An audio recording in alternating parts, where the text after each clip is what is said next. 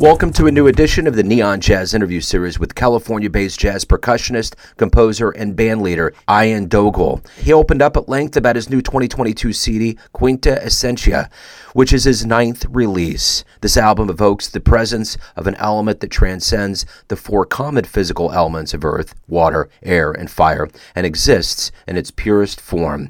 He has spent more than 40 years creating music that defies category and knows no boundaries. While in high school outside of Philadelphia, PA, he was captivated by an album cover that called to him to explore the music inside. It was Bitches Brew by Miles Davis.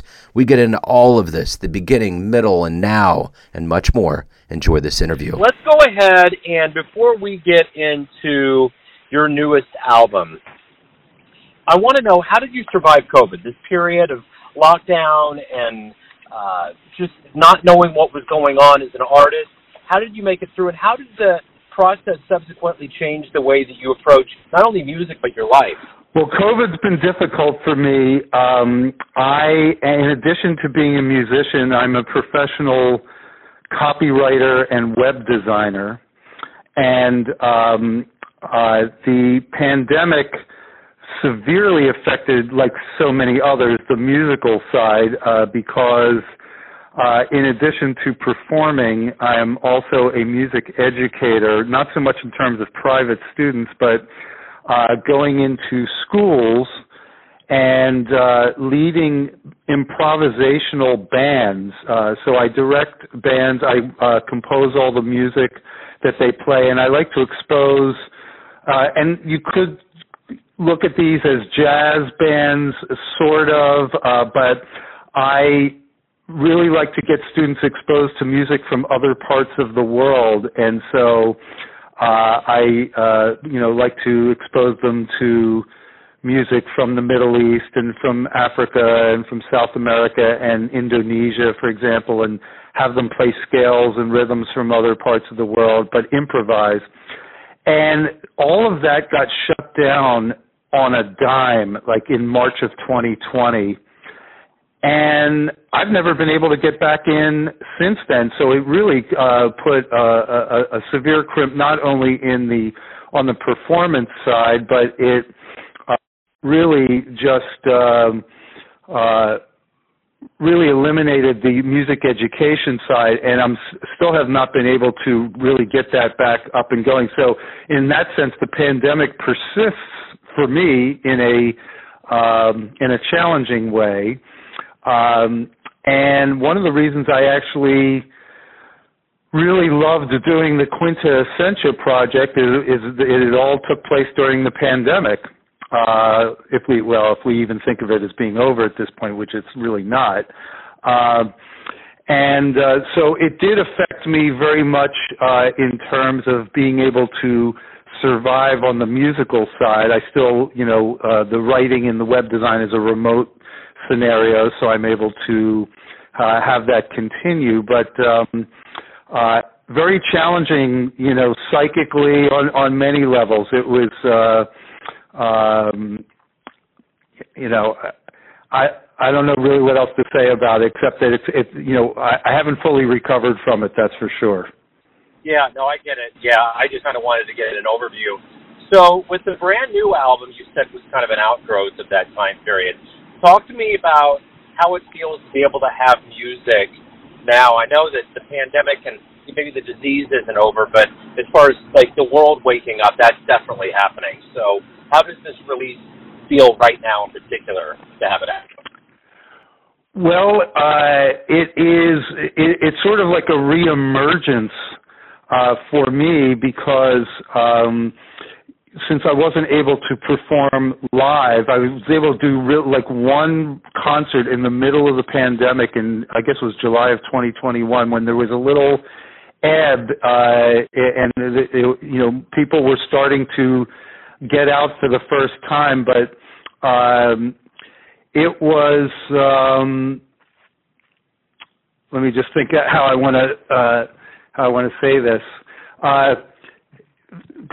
Getting musicians into the studio and really just kind of revving up the engines again and having this creative process going, it was a lifesaver for me on a psychic level because having the experience of collaborating with musicians in a live context was gone, and so this was a chance to kind of integrate my jazz meets world music approach to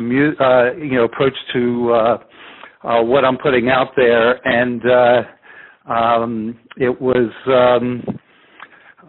very uplifting to just be able to get into the studio and have that creative process, and a lot of this music, I hadn't put out a record in 10 years, and so the other thing was it seemed like the appropriate time to re-engage because I had, it's like I'm not getting any younger, and it was really important to take all these musical ideas that have been percolating inside of me and get them out while I still have the energy and the bandwidth to do it. And so it was very fortuitous just to be able to go into a wonderful studio in Oakland, California, and bring in these great musicians and play music that is, as you know from listening to it, it's not music that is constrained by any particular genre. It crosses into a lot of different arenas, bringing in influences from North Africa, and in this case, doing a special tribute piece to the Ukrainian people, and doing an unusual combination for cello and kalimba in a Ukrainian Dorian mode, and anyway, it was a lifesaver for me because without that project, I'm not sure how I would have gotten through this whole period, because without the education and the live performance, it's like this was it, and it had been percolating for 10 years, and so, for example, the piece my tribute piece to Randy Weston, The Gathering, which little story behind that, and was one of the reasons I wanted to really get this out at this time. In 2016, I did a tribute concert to Randy Weston called Afro Weston, and one of the musicians involved in the project or on that piece is Yassir Chadli, who is Ganawa from Morocco, and Yassir was very much involved with Randy's album entitled The Spirits of Our Ancestors in 1991. And when I reached out to Randy to let him know I was doing this performance, and I write a lot of grants, and so I had written a grant for this, and I said, I want to do your music that really is very tied into your African roots. So this was not about doing high fly or doing his pieces that were most well known, but really getting into some of the pieces that really drew from the Ganawa or the West African side. And when Randy heard that Yassir was a part of that equation, he became very interested in what I was doing, because it's like he was really fascinated that I was really into the Ganawa music, and as he learned later, also music from Nubia. And so he started sending me handwritten charts and was very involved in the process. And I know I'm going off on a tangent here, but it's an interesting story. And so then when we did the concert, I think it was like April of 2016, the same night we did the concert, he was doing a concert at Carnegie Hall for his 90th birthday with his African Rhythms ensemble. And he announced my concert to his attendees, and the set list that he played that night was largely the same tunes that I played in my concert. Wow, that's wonderful. Randy is a wonderful person. I've just always been in awe of his music and how he thinks and how he rolls, how he did roll. He was a wonderful person. Yeah, one of the things I was thinking about this on a walk the other day, that musicians who have gravitas and who don't expend wasted motion in their music. And another musician whom I got to know a little bit over the years as well was Yusef Lateef. And I think of those two musicians and as musicians that I've admired for decades. And in fact, Yusef was one of the first musicians I ever listened to playing what we call jazz, conveniently, who have that gravitas, and they can play just a couple of notes and they penetrate your soul. And Randy is the same way. He can hit something on his left hand down low on the piano and just let it ring, and that's all I need to hear for a while. While the rest of the musicians are playing, Randy just, there was something just so profound and impactful about his music, and the fact, because I love music from all the cultures across the planet, and that goes back to my early ethnomusicology studies at Brown University. All the indigenous music from Africa that he brought in, and the way that he integrated that into what is otherwise thought of as jazz is very important to me, because I've been advocating for my whole adult life for the integration and connection of music from around the world, the melting pot of cultures, as it integrates with jazz, because jazz was born out of the melting pot. And I feel sometimes that we might lose that a little bit, and people want to try to box jazz in a little bit into some sort of tight, categorize it. And one of the things to me is I look at jazz or creative improvised music in general is that you have this whole universe of possibilities with scales and rhythms and instruments from other cultures that you can bring into the jazz equation and create these wonderful hybrids. And people like Yusef was doing it in the 50s. And Randy was, and Sun Ra was doing it in the 50s and 60s, and so that really speaks to me, is this honoring of all the musical traditions, and there's no reason why jazz should not embrace that. And I would love to see more programmers embrace the multicultural influence on jazz, because it's just so fascinating, and I think it would really expand listeners' horizons. So speaking of that multifaceted approach and the listeners, what are you hoping the listener gets from this new album? Well, as I put on the title, that's a great question, by the way. As I put on the title of the record, about, music for healing and uplift, I mean, that's my goal. There's nothing really, there's nothing real intellectual that I'm trying to put out there about it. I really, other than honoring, the jazz tradition and, traditions of music cultures from around the world and how they integrate with jazz, the real underlying purpose for me is to try to energize and uplift and expand, and hope I can take people on a journey that opens some new portals for them as they listen to this music, and share it with as many people as possible. And it's really that basic for me. And also, and I'm sure this is true for every musician that you talk to, every musician comes at their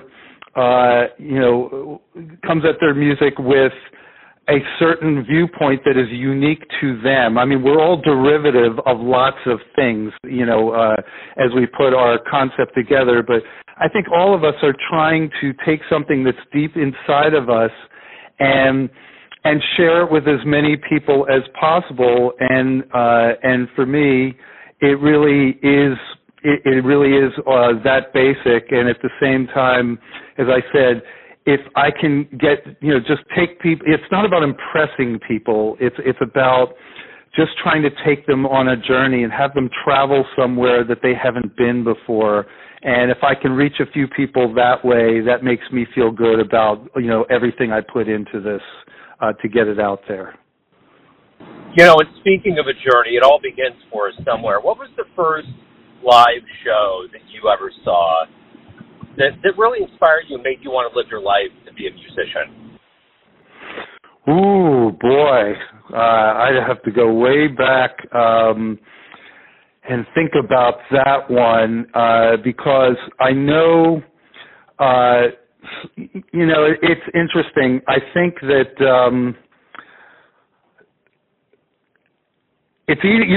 It's funny. It's easier for me to think about recordings I listen to than the live shows that influence me to be a musician. And I'm just trying to think of the early shows. I grew up outside of Philadelphia, and in Philadelphia, Sun Ra, with the Sun Ra Orchestra was living in the Germantown section, and Marshall Allen is still leading the band and still living in his father's house in Germantown. And I know, seeing Sun Ra early on, and seeing Pharoah Sanders early on. I remember seeing Miles Davis at Paul's Mall in Boston in the early 70s, and so some of those performances. And if I really had a chance to really reflect right now, I'm sure other performances. I saw here are two of them.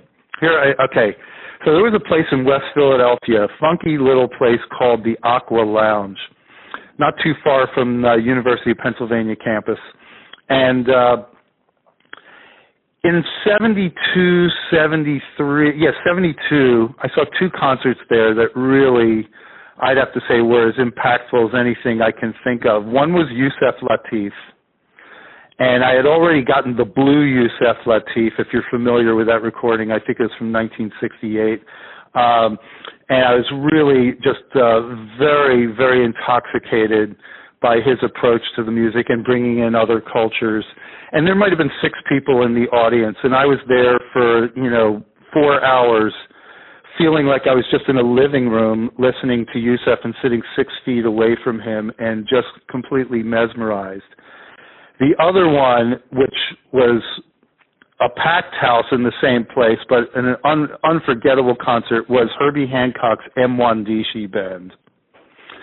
And that group, I believe, put out 3 recordings, if I'm not mistaken. And I that's my favorite Herbie Hancock group that he ever had. And this was the Pre-Headhunters band. And I was just so taken with, again, there was a lot of African influence in the music, and it was hard. It's really, you couldn't categorize that music. It's not like it's just a traditional jazz recording. This music was really reaching into new places that maybe Bitches Brew had sort of opened the door to a lot of this, but this was really going into some new directions. And I love that, Eddie Henderson, Benny Maupin, and Julian Priester, when they weren't playing their horns, they were all playing percussion instruments. And so the whole band would go on to this real African percussion kind of thing for long periods of time. And I wasn't even playing percussion at that point. I was studying jazz guitar at this point, so I hadn't even picked up any percussion instruments. But I was so smitten by what I was hearing at that time. And so, I would say from the standpoint of live performances, that would be, those would be a few of them. Now, and I'll just very quickly go to this because you didn't ask this, but tangentially, the recordings that really got me going and really got me thinking about, going into down the path of creating music the rest of my life that I could share with others was, Bitches Brew was the most powerful record for me. And I bought that record right after it came out in 1970, it was like 69, 70, because of the album cover, not because I had any clue what was actually on the record. I saw the cover and I said, oh, I want this. And then I could never stop listening to it. And then, and it was interesting because I had been listening to a lot of the rock bands who were coming through Philly and playing at the Spectrum where all the sports teams were playing for the first time. And then I heard the Modern Jazz Quartet, and I heard Yusef Lateef, and then I heard Coltrane, and I heard Miles. And within like a year, I went from listening to like Jethro Tull and Led Zeppelin to listening to Albert Ayler and Archie Shepp and Cecil Taylor and Sun Ra, and I did this 180, and then very shortly thereafter was exposed to Chinese and Indian classical music, and like that was it. That was it. It's like I was on my way. I think after I had heard, the innovative jazz players and then the indigenous music from around the world, I go, I think that's the path. I want to go down a path that incorporates elements of both of these, directions. So you've been at this for a long time, for 40 years. What has been the key to you not only, being relevant, but evolving and developing and looking forward to this profession of both musician and education for all these years? Yeah, it has been a long road, and it's been a choppy road. I think people who aren't musicians or who aren't artists, because I think this is true for people in all the different disciplines,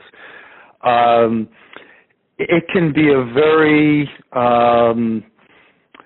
isolated, lonely road, that you go down, because you have to develop a bit of a thick skin to do this sort of thing, and you have to believe really deeply in your art form and your voice, regardless of whatever affirmation or lack of affirmation that you get, throughout the years. And I know when I started my first group, when I moved to California in 1978, at that point to go to Stanford University to ostensibly work on a PhD in classics, so I was studying Latin and ancient Greek, I formed a band, and I didn't have a clue what I was doing. All the musicians in the band were way more further developed at that point than I was, and trial and error was really kind of I was trying to compose tunes and playing some other, people's tunes. People in the band were writing music, and I was very unsure of myself, and it was really kind of a bumpy stretch there in the early days when I put my first few recordings out, to really feel more centered and confident and feel like I was, this was something that I was going to continue doing the rest of my life. And it was really a gradual process where I think I had to learn to relax, actually, because when you're feeling very uncertain, you tend to be a little jittery and indecisive in what you're doing. And I guess that's true for just about everything. But over time, I just became a little more relaxed and more assured and feeling that whatever response I got from the outside, it's like I was just going to sort of let the chips roll wherever they did and just believe that this is what I'm here to do. I'm here to take this path that I've gone down all these years and bringing in all the multicultural music influences and playing all these instruments from Africa, the Middle East, and South America, and doing the combinations of instruments that are rarely heard together, and just feeling like it's okay. Whatever happens with each recording, whatever happens with each live performance, I celebrate the collaborative efforts with all these fellow musician adventurers, and consider that a blessing unto itself. And if there are some good things that happen, opportunities that open up after putting recordings out or doing live performances, or even those wonderful experiences working with students, that's gravy for me at this point, because my expectations have certainly been tempered from my 20s and 30s when I saw, it was more about getting exposure and hoping that certain things would open up. And, at this point, it's like it's no longer about that. It's like it really is about just creating with wonderful musicians and having those ecstatic experiences when we're live or in the studio. And then fortunately through people like yourself who might resonate with the music when you hear it, sharing it with their listeners, and just hope that, we can uplift people with it. So everyone out there has a perception of you, your family, your friends, your fans, but ultimately you live your life. You have a perception of you. Who do you think you are? Wow. That's a challenging question. It's like, who do I think I am? Can you be more specific with that question? Well, it's all about perception. I mean, your family's going to see you in one light. Your friends will see you in another light. Your, colleagues, students, those that get your music, you cast all these different lights out. But ultimately, you're the one in control of what you are, your aura, who you are. So just very simply put, who do you think you are? I think, I'll tell you how I think of myself. I think of myself as a vessel through which some vision is flowing through me that I don't really take credit for it. It's like something has just flown through me, is flowing through me, and I feel, very humbled by having whatever this gift is that I have, that I can share with other people. And really, I just look at myself as somebody who's here to, and I say this is sort of redundant because I said this early on, but really I'm here to just try to uplift people and try to take them to new places and try to expand their horizons and open up new pathways for them. And I don't really look at it from an egotistical standpoint. One of the things I've learned over many years and through many disappointments in this journey is the more I can take the ego out of it, the more I can just be as authentic as I can be with this music. And so I don't know if this really answers your question, because it's a really challenging question to answer. And I frankly, I don't spend much time thinking about that. So I apologize if I didn't really articulate that very clearly, because that's something I might have to ruminate on for a few hours before I could really have a, kind of a clear answer to that. It's more of a kind of a cerebral, guttural response to this. I think sometimes it kind of comes across as something that, requires a lot, but I think simplicity with the answer to this is usually the most poignant. So I think you hit it right on the head. I think you had a great answer. And that was it. I saved the hot seat question for last. So thank you for opening up about the music, your life in music. I really appreciate your time today. Well, thank you so much for inviting me and for sharing the music with your listeners. I really appreciate it. Thanks for listening and tuning in to another Neon Jazz interview, where we give you a bit of insight into the finest players and minds in Philadelphia, California, Kansas City, and spots all over the globe, giving fans all that jazz. Thanks to Ian for his time, music, and cool. If you want to hear more interviews, go to Famous Interviews with Joe Dimino on either Spotify or iTunes. Visit neonjazz at youtube.com, and for everything Neon Jazz, go to the neonjazz.blogspot.com. Until next time, enjoy the jazz, my friends.